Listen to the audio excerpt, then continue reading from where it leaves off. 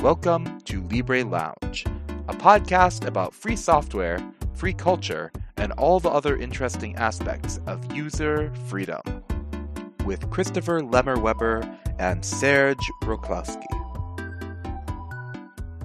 Hi everyone. For those of you who are new, I'm Serge Roklowski, and I use he/him pronouns.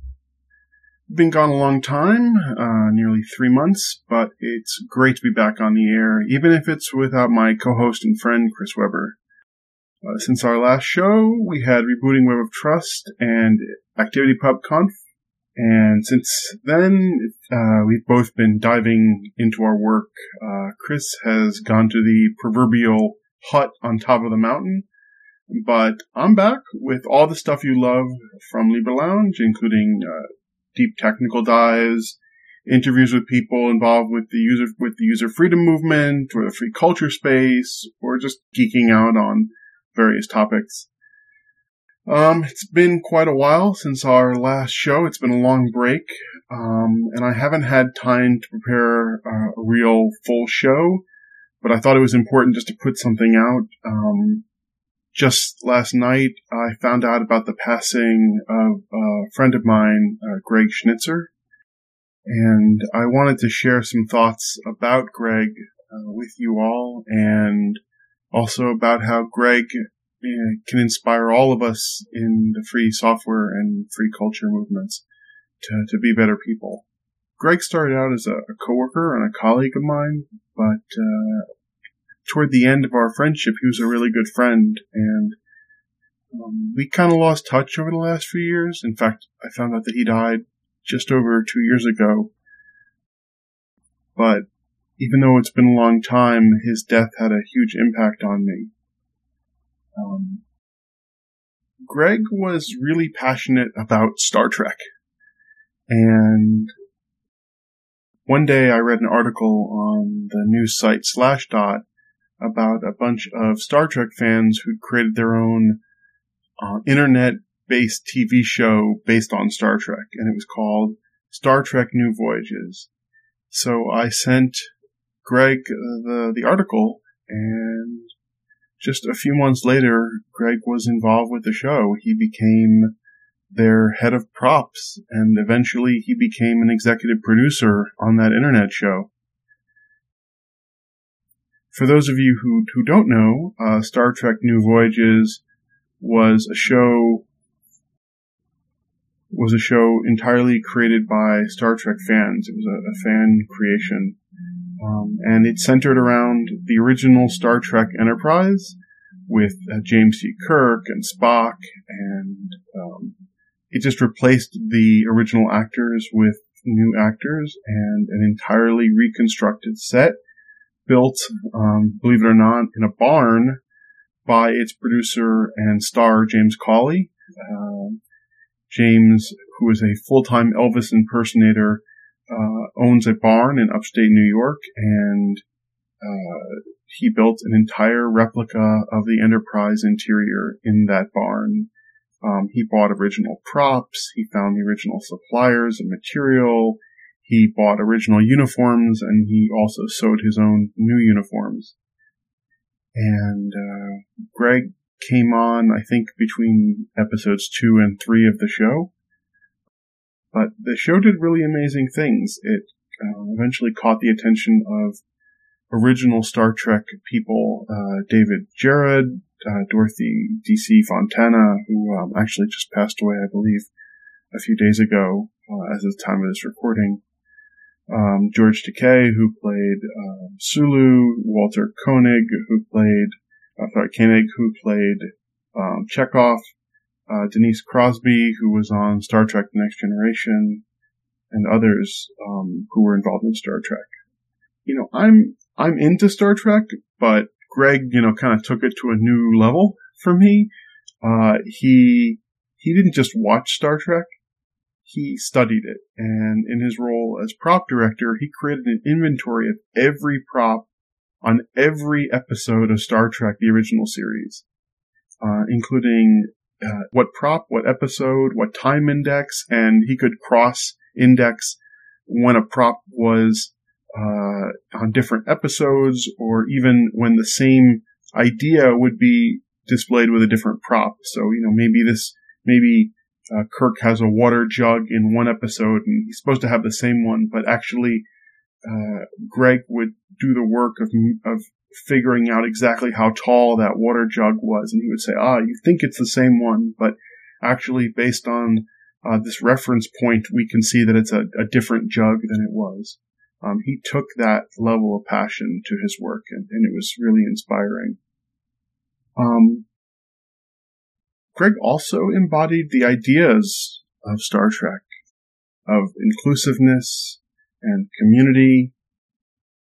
Greg was a nurse by training.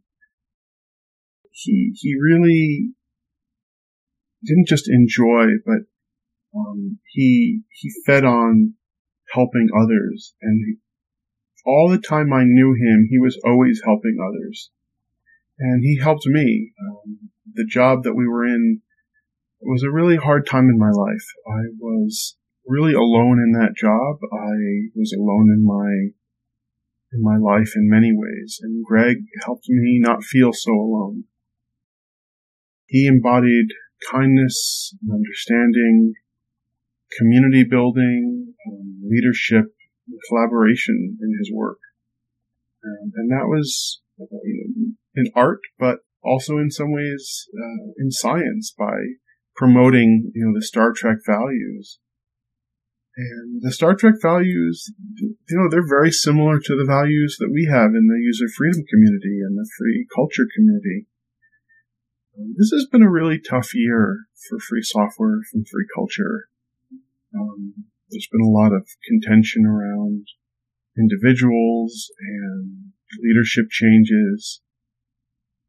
It has been emotionally difficult for a lot of us in the community this year, and we get caught up, I think, in discussions about licenses and what solution is technically superior, or figuring out if someone is, are they on the inside or on the outside.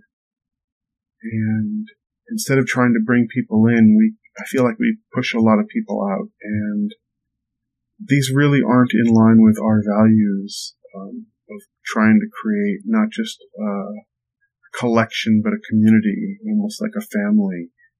And these aren't the values of either the Star Trek or the user freedom community, in my view. And Greg really also showed me, just the power of volunteers and what can be done. It's hard to imagine, but back in 2003, 2004, it really didn't seem possible to make a full television show done entirely by volunteers. It cost hundreds of thousands of dollars even to make a cheap TV show, and without any kind of commercial gain. A lot of people didn't think it was possible. I was skeptical myself, but Greg and the New Voyages team did it. They only made a few episodes, but they showed, what can be done through hard work and volunteering and putting your time and sometimes your money into a project that you care about. And when they did that, they didn't just make a shell of Star Trek. They made real Star Trek, and they pushed its limits, including showing the first openly gay romantic scene in Star Trek. This is years before Paramount had the courage to have a character come out. New Voyages did it first. Anyway, I'm gonna miss my friend, but I'm also gonna do what I can to live the best life that I can, inspired by friends like him, people that are full of passion and wonder and kindness. I know that not everyone in the audience loves Star Trek, or gets why those of us like it so much or have such a dedication to that show. If you're one of those people, I suggest watching the documentary For the Love of Spock. It was created by Adam Nimoy. He's the son of Leonard Nimoy, who played the character Spock in the original series. And he really tried to understand why people were so passionate about this show, what drove people to have such a dedication and a community around it. And I think he captured it pretty well.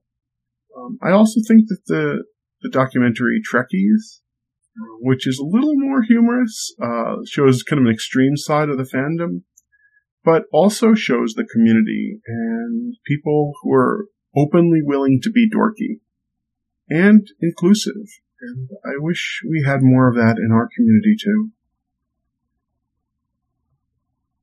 So, with that, I think I'll sign off.